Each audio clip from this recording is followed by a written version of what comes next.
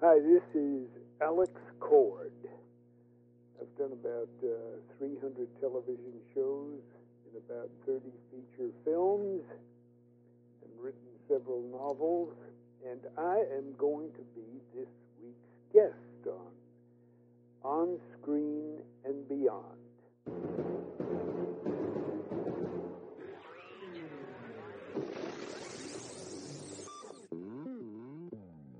On Screen and Beyond, an inside look into the entertainment world featuring interviews with people from the movie, TV, and music industry, news on upcoming TV and DVD releases, and the rumor mill.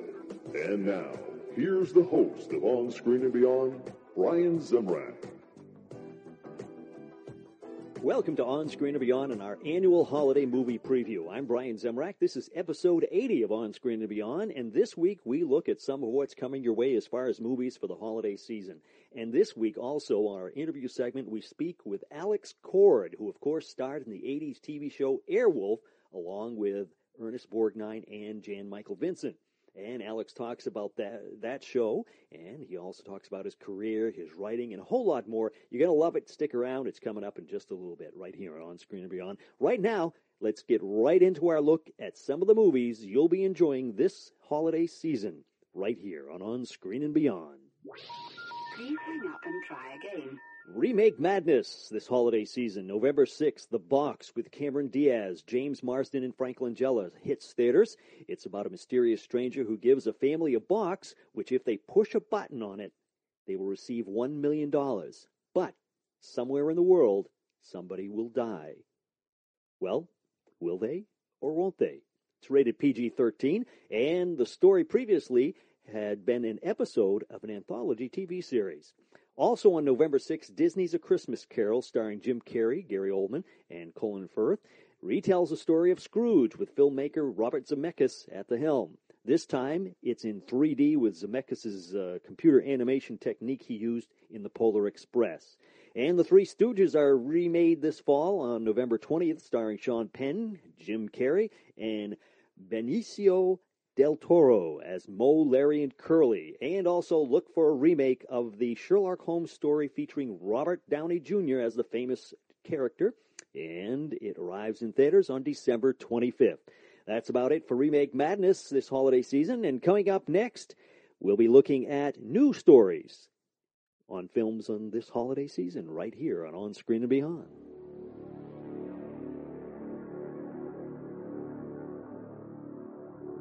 Well, as far as movies with a new story, or somewhat new story, coming your way this holiday season, November 6th, The Fourth Kind lands in theaters with the story of alien abduction set in Nome, Alaska. And 2012 arrives on November 13th to tell us the story of Global Cataclysm, starring John Cusack. That's about the Mayans and the end of time and all that sort of stuff. And Planet 51 arrives to tell us the story of creatures from another planet worried about alien invasions. And it comes true when a U.S. astronaut lands there. It's a computer-animated movie, and it's rated PG, and it's in theaters on November 20th. And The Blind Side, starring Sandra Bullock and Kathy Bates and Tim McGraw, in a film based on a true story about a homeless African-American boy taken in by a well-to-do white family and their trials and tribulations as he becomes an all-American offensive tackle and a first-round draft pick in the 2009 NFL Draft. Look for it on November 20th. And Disney's The Princess and the Frog arrives on November 25th as they return to the traditional 2D animation for the first time in many years. And also on November 25th, look for Old Dog, starring Robin Williams and John Travolta, in a comedy about two friends, one divorced, one a bachelor, who must take in care for two children while dealing with the biggest business deal of their lives. And it should be a good one with John Travolta and Robin Williams. And let's see, one last new film starring Meryl Streep, Steve Martin, and Alec Baldwin called It's Complicated, in a comedy about divorce, love, and a whole lot more. And that's it. Coming up next on Screen and Beyond, we're going to look at sequels coming out this holiday season right here on Screen and Beyond.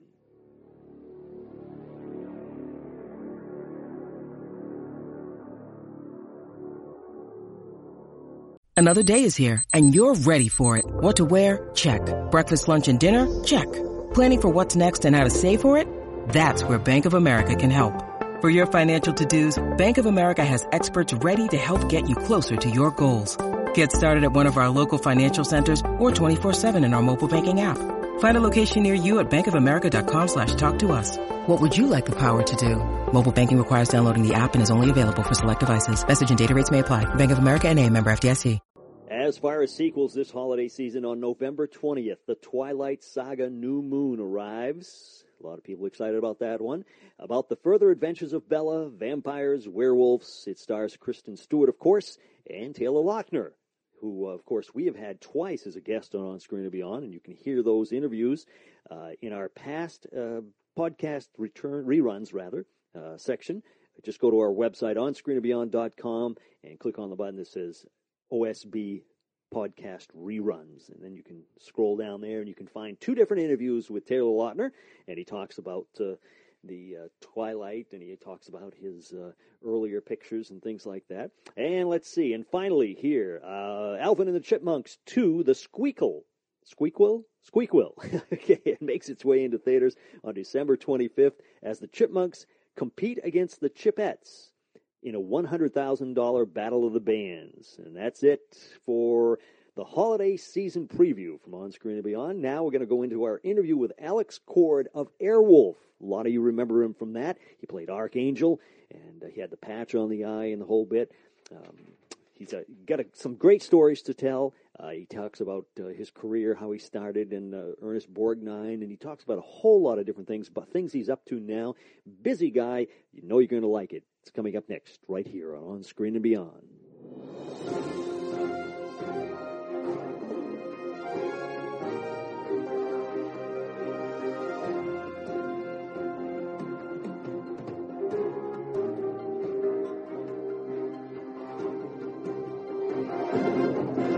My guest today on Screen and Beyond has over the years guest starred on numerous TV shows such as Laramie, Route 66, Branded, Night Gallery, Gunsmoke, and Mission Impossible, just to name a few.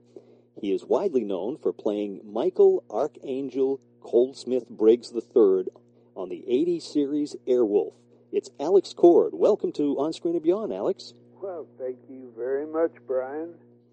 Yeah, it's great to have you here. And Alex, I noticed looking over your career that Westerns have played a lot of what you've been in. Have you always had a love of Western-style shows when you were growing up? Absolutely. Ever since I can remember anything, I wanted to be a cowboy. Really? Yeah, and I grew up riding horses. My parents put me on a pony when I was 2 years old. Wow. And my mom has a photo of that, and I'm grinning from ear to ear, and in the background there's another kid on a pony, and he's crying, wanting to get off. I loved it from that time on, and I've been a serious horseman all my life. Wow, yeah. And in fact, we have a modest horse ranch here in North Texas. Mm-hmm. Yeah. So you've... So I have become a cowboy. Right. So your whole life revolves around the horses and everything? Yeah. I played professional polo for 20 years. Ah, yes. Yeah. Yeah. And in fact, James Drury, when we interviewed him, he talked about at one time playing polo for the first time and how hard it was. It's very difficult. Yeah. Yep. Listen, one time I wrote a line, I'm trying to remember. I'll think of it later. I can't think of it right now, but it was something about how in order to play polo, you've got to ride like a Comanche. You have to think like a chess player in a fraction of a second. You've got to hit a ball that's never where you want it to be with the accuracy of Arnold Palmer, while 3 other guys are trying to break your kneecaps. And you're riding a racehorse at 40 miles an hour. Jeez. Yeah, polo is by far the most challenging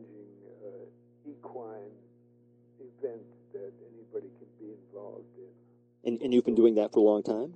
I did it for 20 years. Wow. But I also have ridden a lot of cutting horses, and I team rope now. I can't afford to play polo anymore. Somebody once said that polo is a disease for which the only cure is poverty. And that is the truth. Yeah, so you have to have 6 or 8 horses to play seriously. And, oh, really? Yeah, because you change horses every chukker, which is it averages out to be about a 10-minute period of play, and there are 6 in a game, so you need a fresh horse for every one. Why, is it because the horses get tired quick? Yeah, because you're just going at a flat gallop all the time. Wow. Stopping and turning and getting bumped, and it's very, very challenging. But most of my friends here are cowboys, and team roping is something that you can do with one horse. So that's what I do now, is I rope steers. Oh, yeah. Yeah. Yeah. So do you go around to rodeos and things? Yeah. Oh. Yeah, quite a lot. Yeah. Wow. Yeah. I'm getting a little long in the tooth to be doing it, but I'm doing it. I'm not very good, but I have a great time trying. As long as you're having fun, that's the main thing. Yeah, that's the deal. Do you ever get hurt doing that? Not roping, but playing polo, yeah. Oh, really? Polo is dangerous? Polo, there was a magazine article several years ago, I think it might have been Sports Illustrated, where they talked about dangerous sports. And in terms of deaths and serious injuries, polo is the second most dangerous sport in the world. Wow. Yeah. Jeez. When you think about how few people play polo, there's an average of 4 people killed every year. Wow, I didn't know that. Wow. Yeah, it's a deadly game. It's a deadly game. You're going almost 40 miles an hour on a racehorse, and the field is the size of 9 football fields. Wow. So you can get rocking and rolling out there. It's like hockey on horseback. Right, yeah. But you have the added thing of a 1,000-pound horse under you. Jeez. Huh. So if a horse falls when you're going 40 miles an hour, you can be in a hell of a wreck. Right, yeah. Jeez. Yeah. Huh. Now, with all your love of horses and all that, how did you start getting into acting? I was always interested in. I read a lot, and I was always interested in the printed word, or the written word, I should say. And I was in college and studying English literature, and all of the pretty girls were in the dramatic arts department. So. And it was easy for me to take some elective courses like voice and diction and history of the theater and that sort of thing. So I gradually I did that. And one of my professors, you had to get up and read from poetry and stuff in front of the class. And I was always pretty shy about that. But I was so fascinated by Shakespeare in particular. And this professor, she was just great, a great communicator. And you always had the feeling that she had dinner with William Shakespeare the night before the class. Yeah. You know, she just took all the mystery out of it. Anyway, and so they were going to do a play, and she always said, she said, you know, you really should think about being an actor. I thought it was the most absurd thing I'd ever heard. First of all, I thought you had to be a lot better looking than I was, and I thought that there was no way that I could get up in front of people and do that. But anyway, they were doing a play, and one of the pretty girls that I was trying to make a run at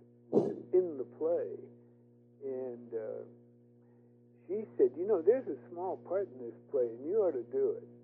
And I did. And that was the start. I think I only had about 3 or 4 lines, but I got such a kick out of being up on that stage and hearing the audience applause and everything. And that's how I started. And then I was going to school in New York, in Greenwich Village at Washington Square College.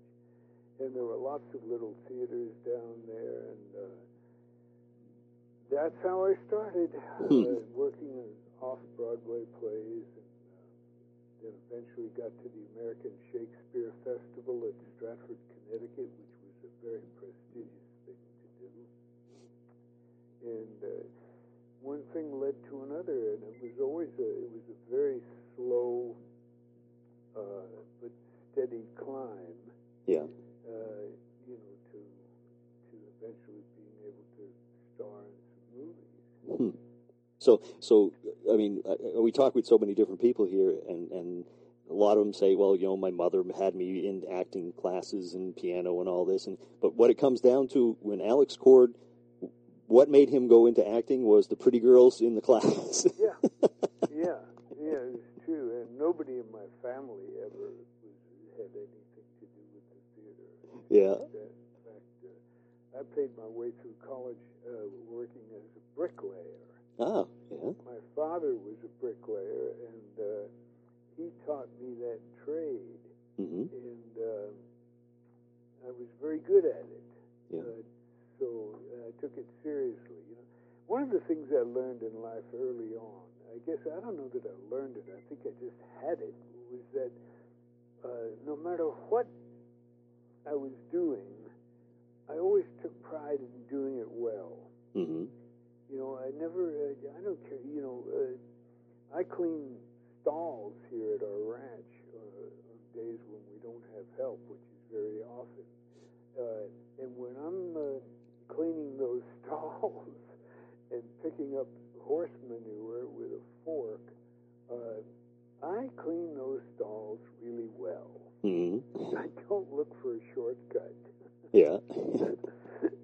Yeah, but every once in a while I'm pushing a wheelbarrow full of horse manure out to the pile, I think, what happened to the sunglasses and the limousines that I used to be involved with?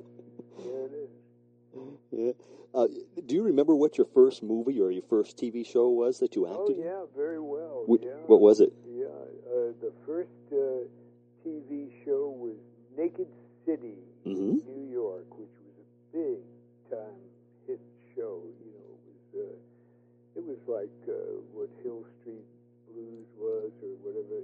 Any of those big hit police shows. Yeah. Now, was that after? That was modeled after the movie, The Naked City?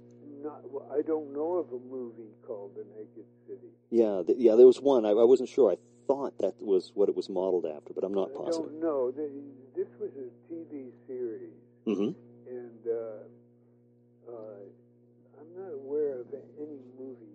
And I did several of them, so I was around that show quite a bit. Yeah. But I'm not aware of it having anything to do with a movie. Ah, okay. It was a great show that we filmed it all over the streets of New York, and wonderful actors. Guys who were legendary actors, Luther Adler. Oh my God!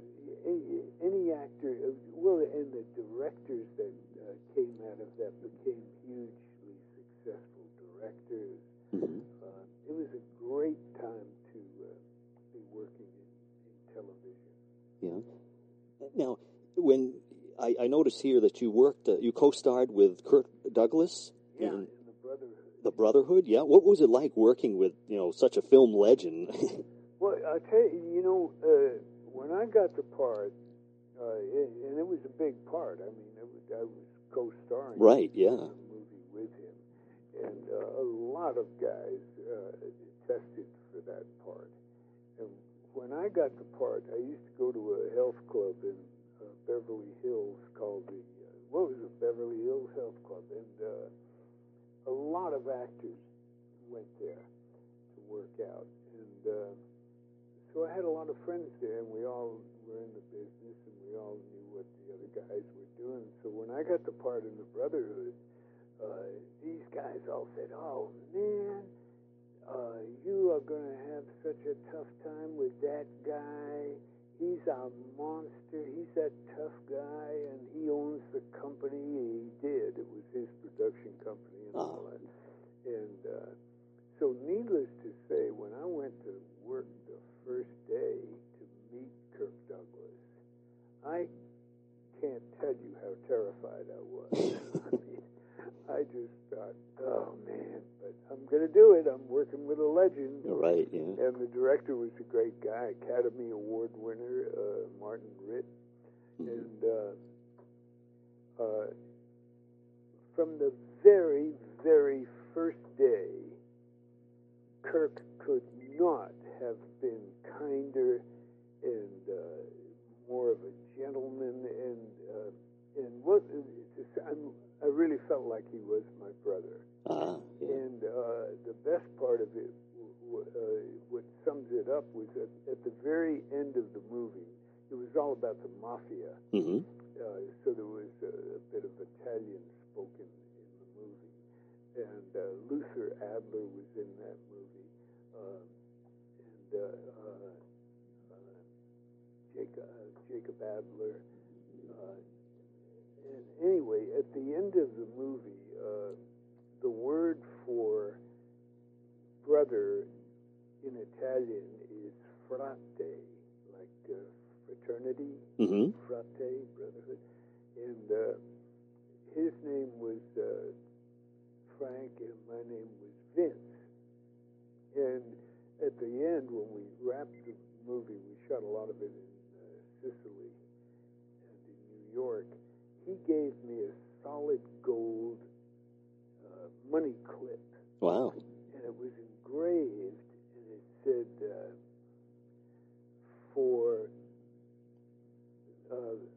Vince, mi frate, love Frank. Hmm.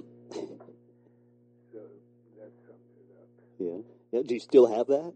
Oh, yeah. Yeah. Yeah. Yeah. Nice memento, that's for sure. Yeah. Uh-huh. Now, how did you get that part? Was it something you had to audition? You know, I had done a couple of movies. I'd done Synanon and Stagecoach, Mm-hmm.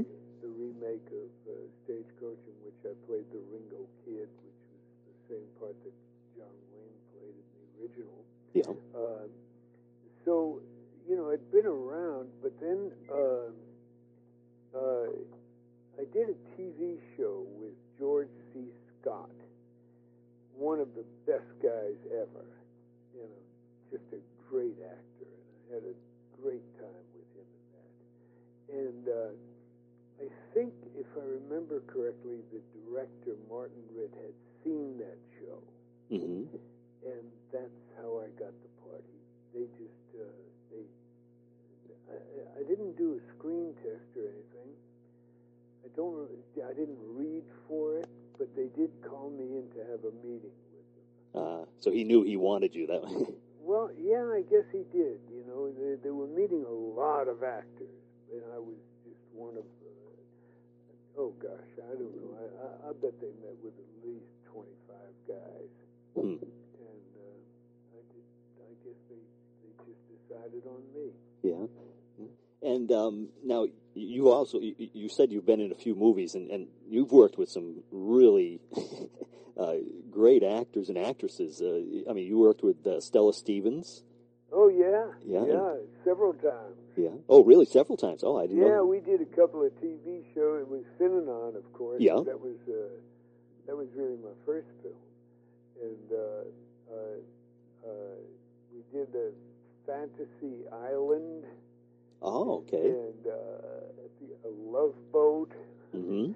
And Stella, she's just one of the best. And I mean, that was a long time ago. Yeah. And I still fear. I went to a deal in Branson, Missouri, which was kind of a collector's show where you go and sign autographs Yep. and stuff.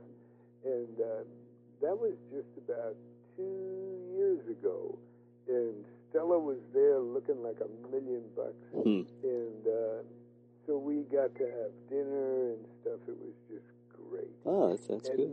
Not very long ago, I also had the great privilege of working. I did a TV show with Gene Simmons that was directed by Sam Peckinpah, and just about, I don't know, a month or so ago, we watched the Ballad of Cable Hogue with Jason Robards and Stella Stevens. And that is such a good movie, and she was so good in that. It was just a pure delight to see her. I love Stella Stevens. Yeah. And you also worked with Anne Margaret? Yeah, she was in Stagecoach. Well, God, Stagecoach was loaded with star power. It was Bing Crosby, wow, Van Heflin. I don't know how many people today know who Van Heflin was, but he was a great actor. Oh, yes. And he was in Shane with Alan Ladd. And let's see, Anne Margaret, Stephanie Powers was in it. Yes, I interviewed Stephanie a while back. Yeah? Yeah? Oh, she's a great pal. I've known Stephanie since she was a little whippersnapper. Yeah, so we did a Route 66 together. Oh, you did, yeah? Yeah, we go way, way back. Yeah. And Mike Connors was in it. Red Buttons. Wow. Keenan Wynn.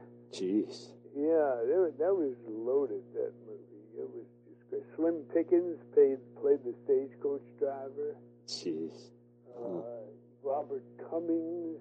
Wow, jeez. Yeah, that was loaded, that picture. Yeah, jeez. So I've had a charmed life, actually, and I'm very grateful for it, and I don't ever take it for granted. Chuck Connors was one of my dearest friends. Oh, yeah, I always enjoyed him on The Rifleman and he Branded. He was in Synanon, my first movie. He and I had a hell of a knockdown, drag-out fight in that movie. It was when we were filming that he was going to start a new series called Branded. Yep. And he asked me if I would do the opening episode of that with him, and I did. Oh, it was a pilot. Oh, I didn't know that. Yeah, the pilot, Yeah. Of Branded, yeah. He was a cool guy. I miss him a lot. In fact, I did the eulogy at his funeral. Oh, really? Yeah. Wow. He was just a super guy. And great sense of humor. And one of the strongest guys you'd ever meet. Now, was he tall? Oh. I mean, he looked tall, yeah, you know. He was about 6'4". Oh, wow, yeah. Yeah, he was a monster. Had a neck on him like a tree trunk. Wow. And we had to do this fight, and it was a real rough and tumble fight. Throwing each other over trash cans and stuff. And at one point, it was all choreographed pretty well. Right, and, yeah. But at one point, I was supposed to grab him by the throat and try to strangle him. So we were going through it beat by beat in a slow rehearsal for the camera. Mm-hmm. And then, so Chuck said to me at one point, he said, "Now, Alex, when you..." Oh, and it was like I had to dive off this pile of trash cans and land with my hands around his throat. And so he said, when you do that, he said, don't hesitate to really choke me. He said, give me something to work off of, because I was just, faking it during the rehearsal. So I thought, my God, I'm going to choke this big SOB. I'm really going to see if I can't kill him. He said, I'll give him something to work off of. So, and as I say, we were pals. Yeah. So there was no real animosity there, but I thought, okay, you asked for it, man. So I dive off those trash cans, grab him by the throat, and I am not kidding you, Brian. I squeezed, as soon as I had him by the throat, I realized it was having my hands around a tree trunk. I thought, good God, and I just squeezed as hard as I could, and I've got big hands, and Chuck just grinned at me through the whole thing. And the truth was, there was no way that anybody could strangle him. Yeah. Jeez. No, you'd have to have a piano wire around his neck to strangle him. He was just the greatest guy. In fact, he gave me, they had, I think, 3 in total of the rifles from the Rifleman, and I have one of them. Wow. Yeah, he gave me one. Yeah. That's something. Oh, we were pals. Yeah. Jeez. He's a great guy. Yeah, that must be a collector's item, that's for sure. It is. Jeez. It is. I know a lot of guys would like to have it. Oh, yeah. Now, when you came about getting the part of Archangel on Airwolf, was that something you were called in for, or did you have to audition? Yeah, the way that went was they had, because it was a combination of the network and the studio, Universal and the network.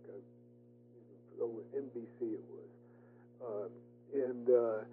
So they had a list of names that of actors that would be acceptable to them. Mm-hmm.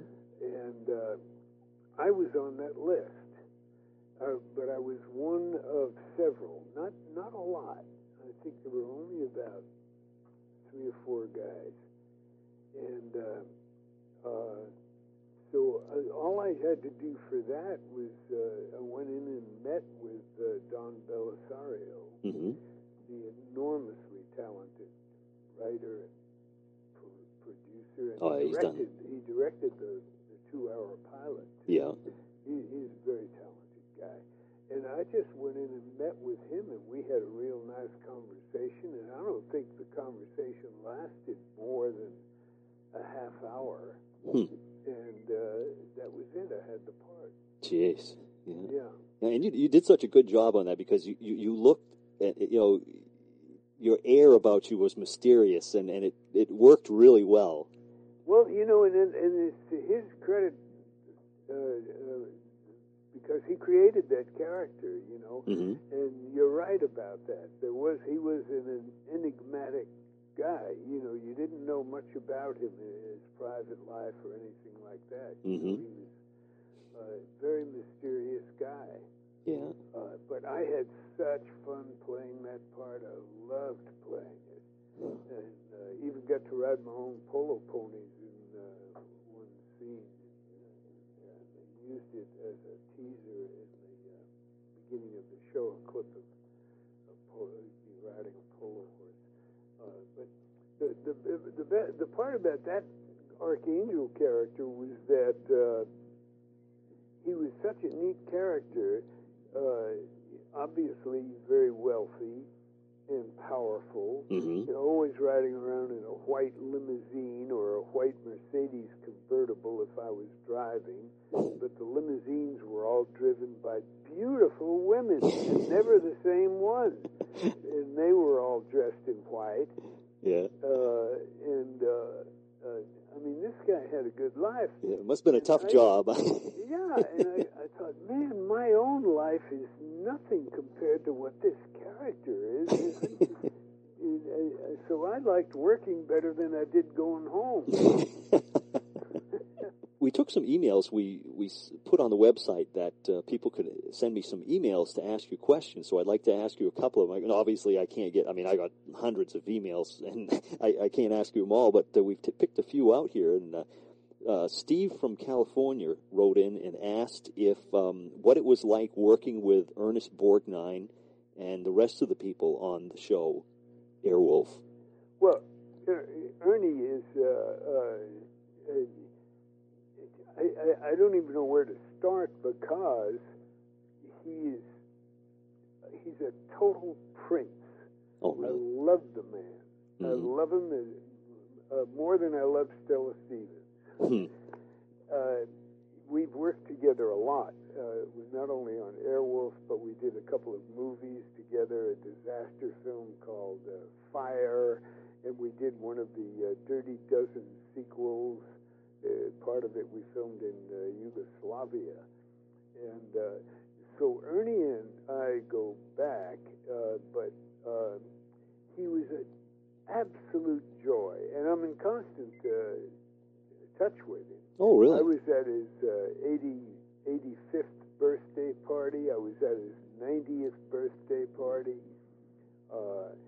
And he has just written a beautiful autobiography. Yes, yes. And I mean, he sent me a copy of it because I had sent him a signed copy of my book, A Feather in the Rain, and he actually wrote a comment for me, an endorsement, which is on the cover of the book.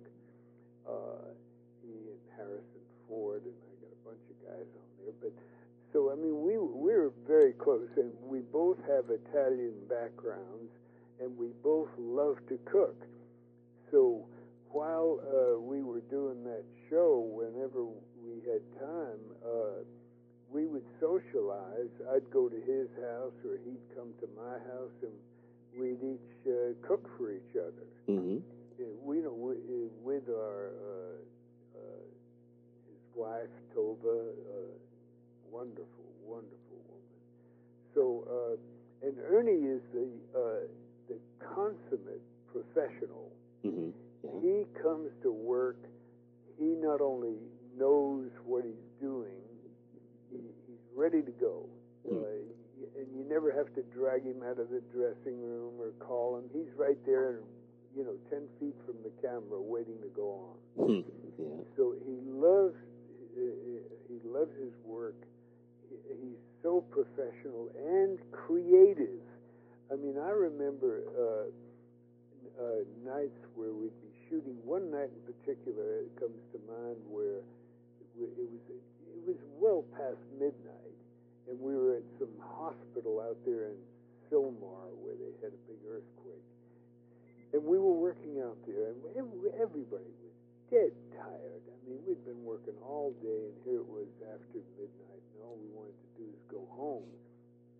But Ernie and I had one more scene to do, and it was not a big scene, but just a little walking down a hallway, talking to each other. And so when it was getting close to the time that I knew they were going to call us, I went over to his trailer and said, Ernie, you want to run the lines? He said, yeah, And now he's all pumped up, full of energy, and we start to run the lines and stuff. And it was a pretty basic little scene, just walking and talking, nothing special. But he had a couple of ideas, and I don't remember what they were now, but I remember being so impressed by his enthusiasm that he was coming up with creative ideas, like, well, what about if I do this, or if I say it this way? What do you think about that? Yeah. And he'd ask you, what you think about what he was thinking of. So it wasn't like, let's do it this way. Yeah. But, do you like this idea? So, I mean, hey, you cannot help but love this guy. And for my money, he's had one of the greatest careers in all of Hollywood history.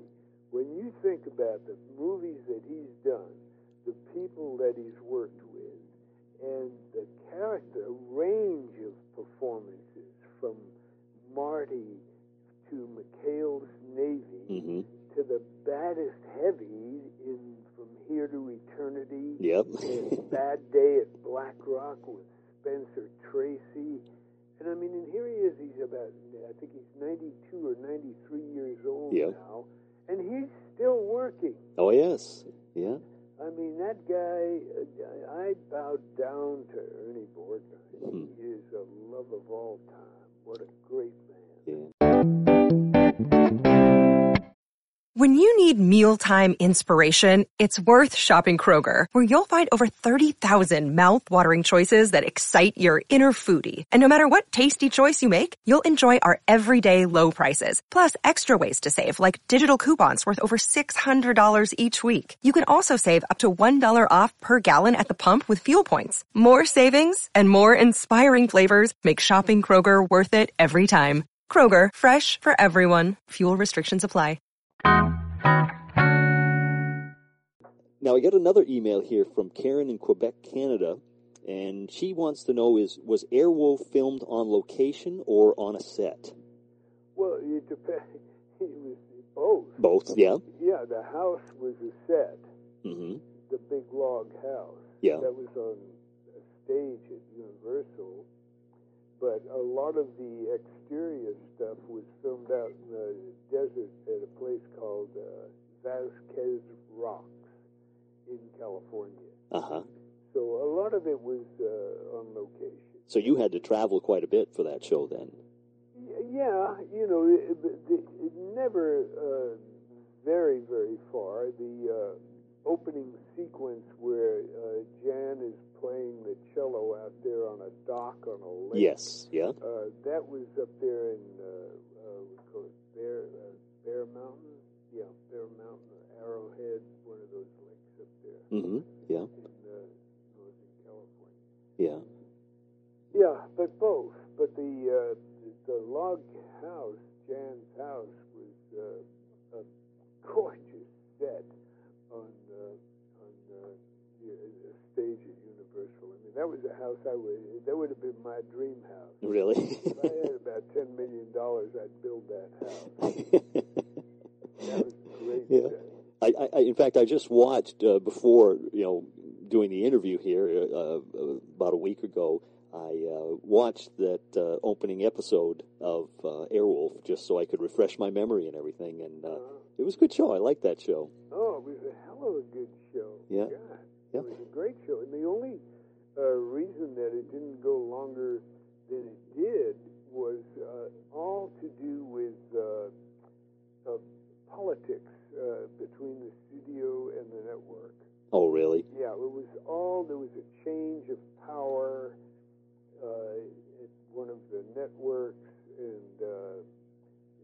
that was the main deal, that there was a lot of animosity going on between the executives in this power change.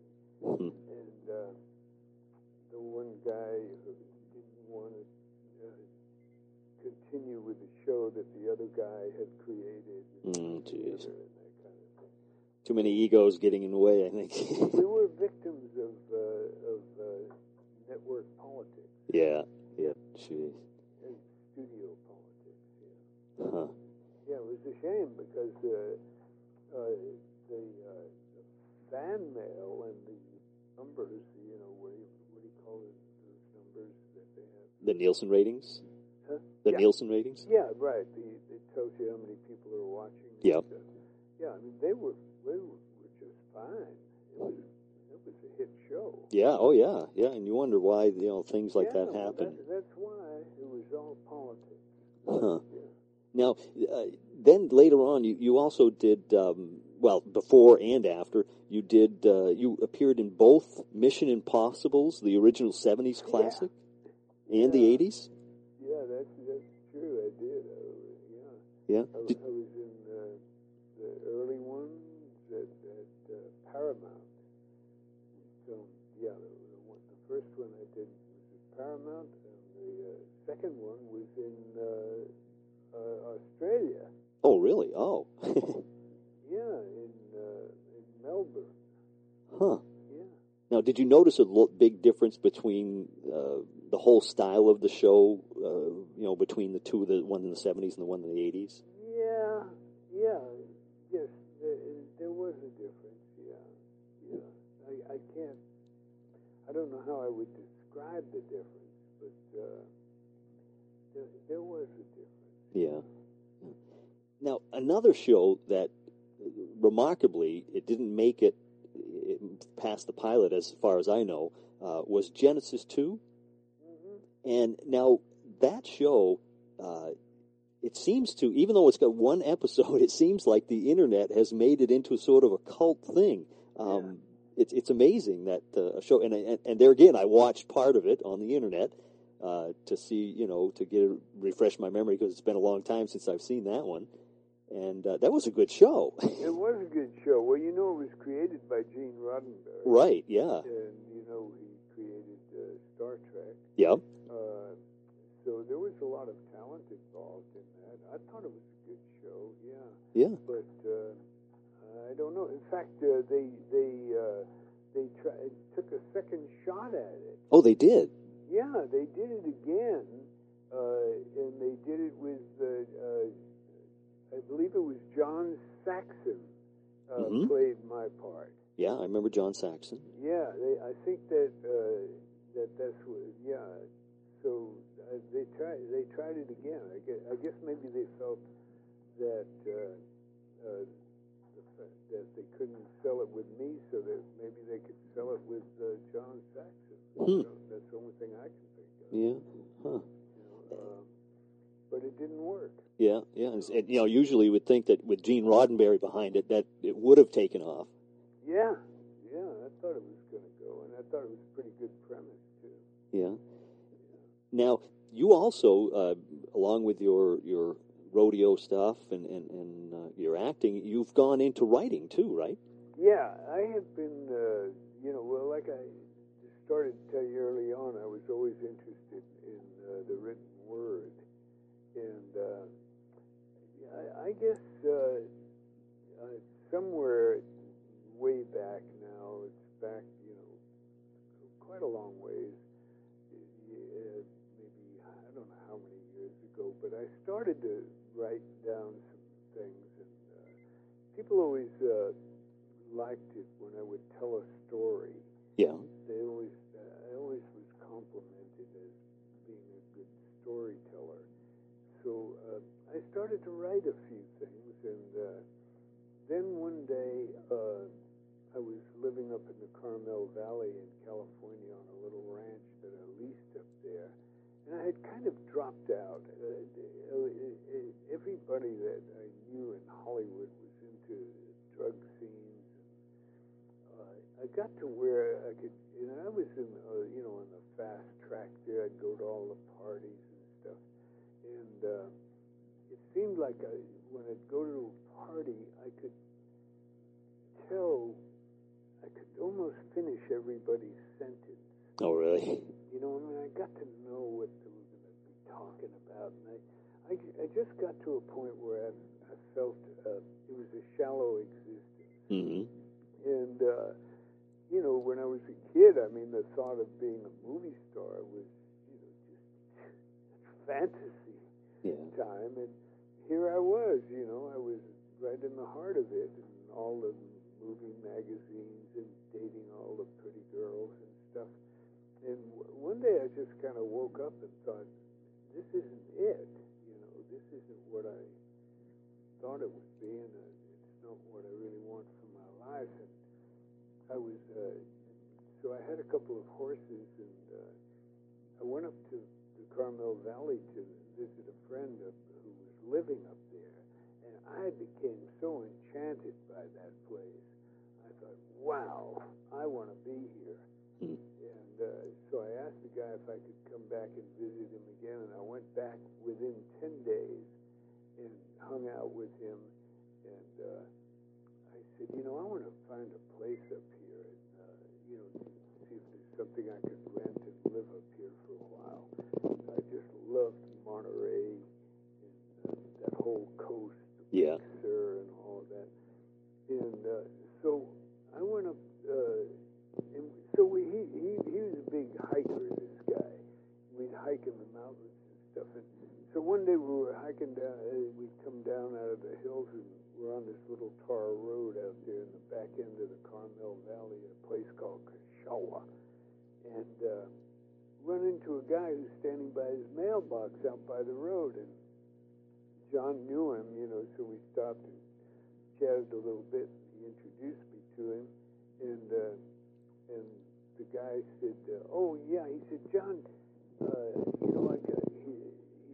got to rent my place out because I can't be coming down here as much. He had another house up in San Francisco, which was where he lived.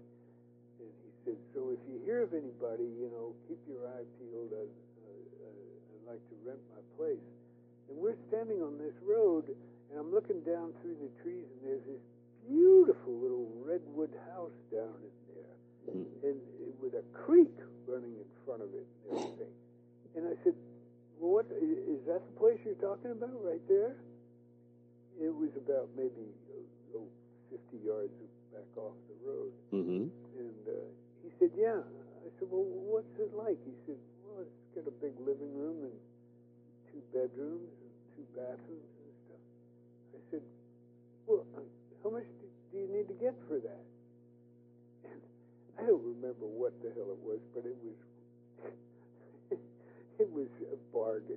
I think it might have been like $350 a month or something. Yeah. Yeah, I think that seems to ring a bell.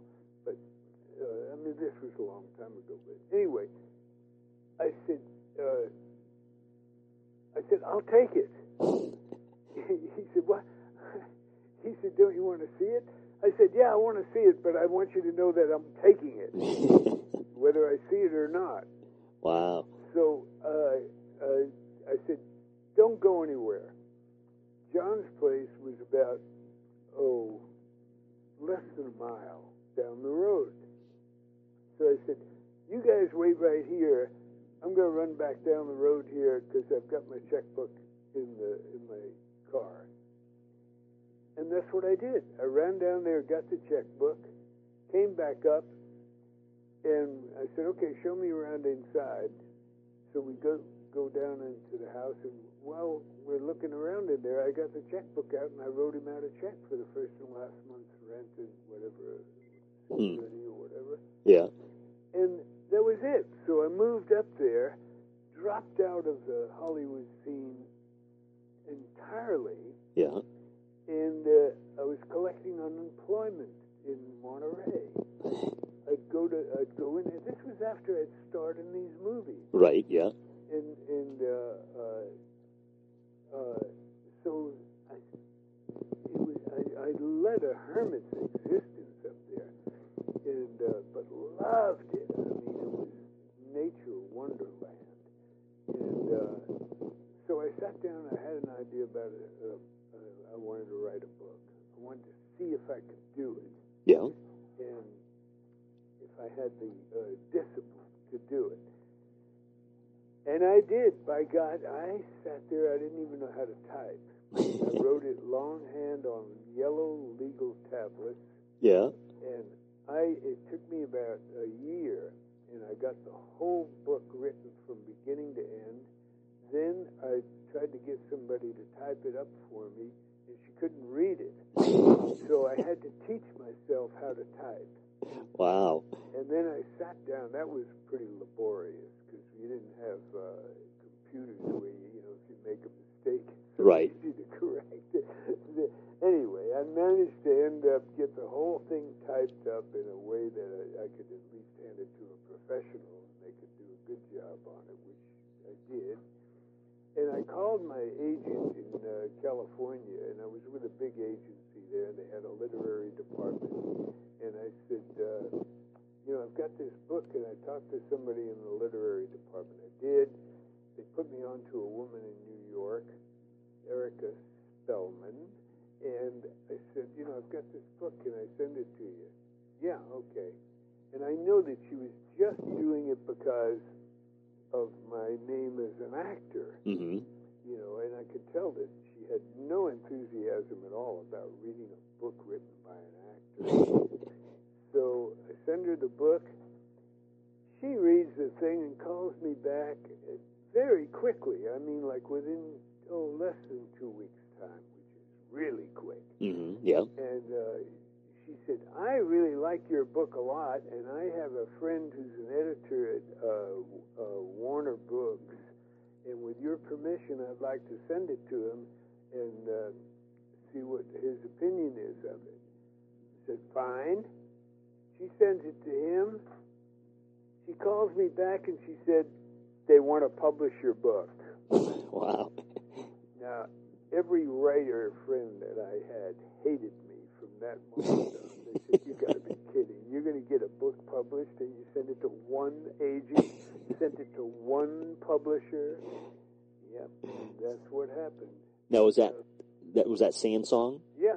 Yep. Yeah, that was Sandsong, right, yeah, exactly. Yeah. So, anyway, that's it, So then I realized that I did have a gift. It's not anything that I take any great credit for. It's a God-given gift, and I thank God for it. But when I do write, it's like something else takes over. I write a hell of a lot better than I talk. And A Feather in the Rain is something I'm really proud of, and working very hard on getting a movie made of that. Oh, really? Yeah. Yeah, and in fact, I'm making some really good progress, and I just sent it to a director for whom I have the utmost respect, and this director directed a movie that I saw a couple of years ago. I'm not going to say the name of anything yet because this has all just taken place in the past week. Oh, wow. And I had to send the book, and I wrote a screenplay as well for it, and a DVD on cutting horses, because it's a lot of the whole background is Texas cutting horse trainer, and it's very personal. You ought to get a hold of it and read it because it's really a good book. Yeah, well, I was going to say, is it available? Where can people get it? You can get it. It's called A Feather in the Rain, and it's available on Amazon. Barnes and Noble can get it, but the easiest way to get it is the publisher put up a website, and you can order it directly from them by just typing in alexcord.net, and that'll take you right to the website. Okay, what I'll do is I'll put a link on my website when we post this, and so people can go get it if they want. Yeah, and it's gotten great reviews, but the website, because there is another website for me, which is alexcord.com.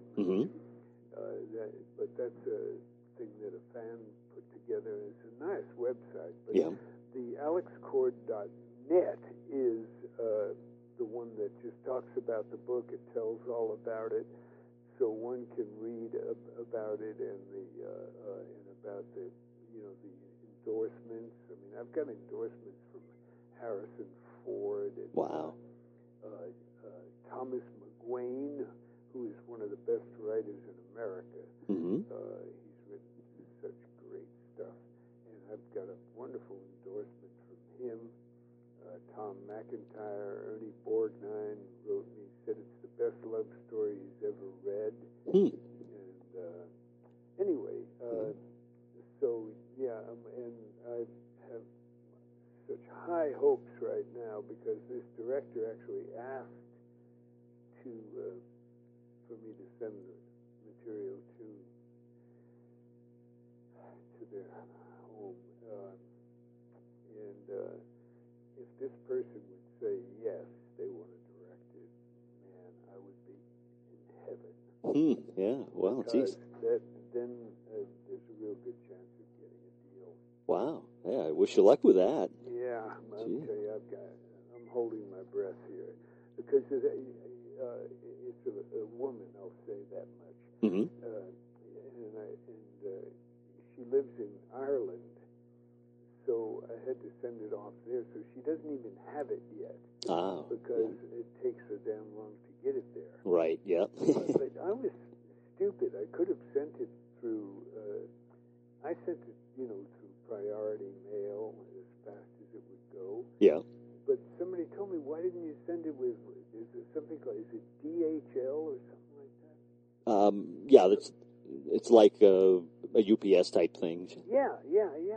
I could have done that, and Yep. I didn't think of that, Yeah. which would have gotten it there at least a little faster, Right, yeah. But the mail thing, even though it cost me like $50 to send it, is only going to, they said it would take about a week. Wow, yeah. Yeah. Well, it's got to go through customs and all that. Oh, yeah. So I guess that makes it take longer. But that's it. I'm holding my breath. Yeah, well, we'll keep our fingers crossed for you on that one. Really? Yeah.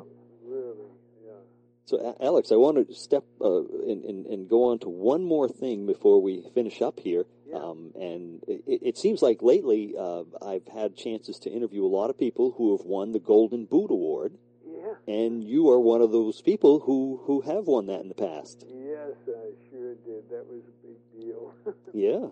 That was really fun because it puts me in a group of legendary characters.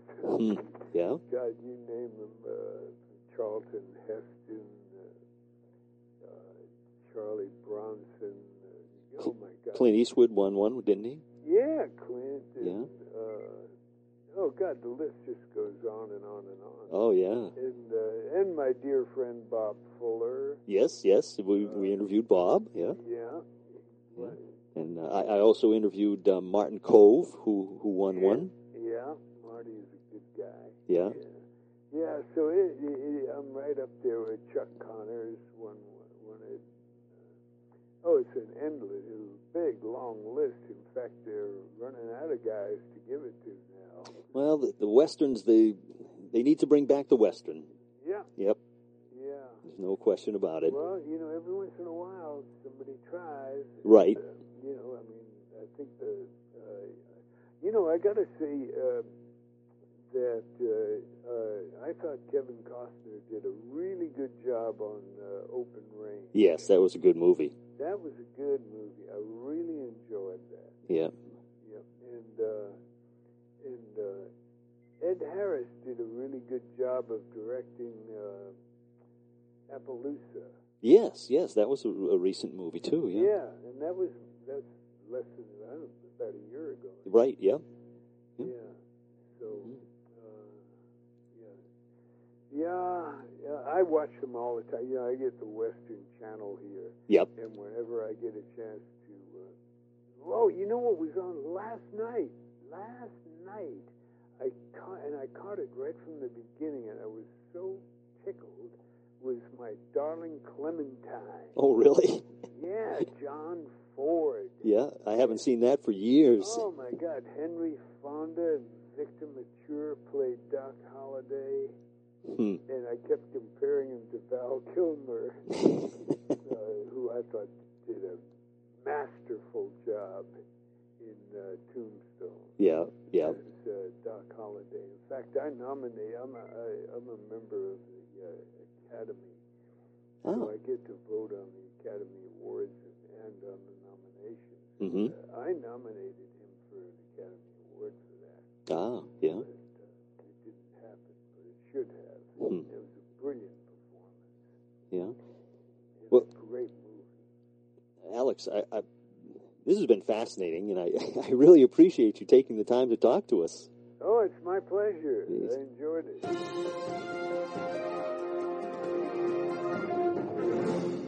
And I want to thank Alex Cord so much for sharing time with us. He's such an interesting guy, a lot of great stories. Hope you enjoyed it. Thank you for listening, and hope you'll keep listening, because in the coming weeks we have some really great guests coming your way. And it just seems like every time I start thinking, oh, well, I'm not going to be able to get a guest, and all of a sudden, bang, we get some, and we got some really good ones coming up. Next week, of course, we're heading into the Halloween week, and we got a guest that, is just going to blow you away. He's got some great stories, and it's all right here on Screen and Beyond. So until then, this is Brian saying take care.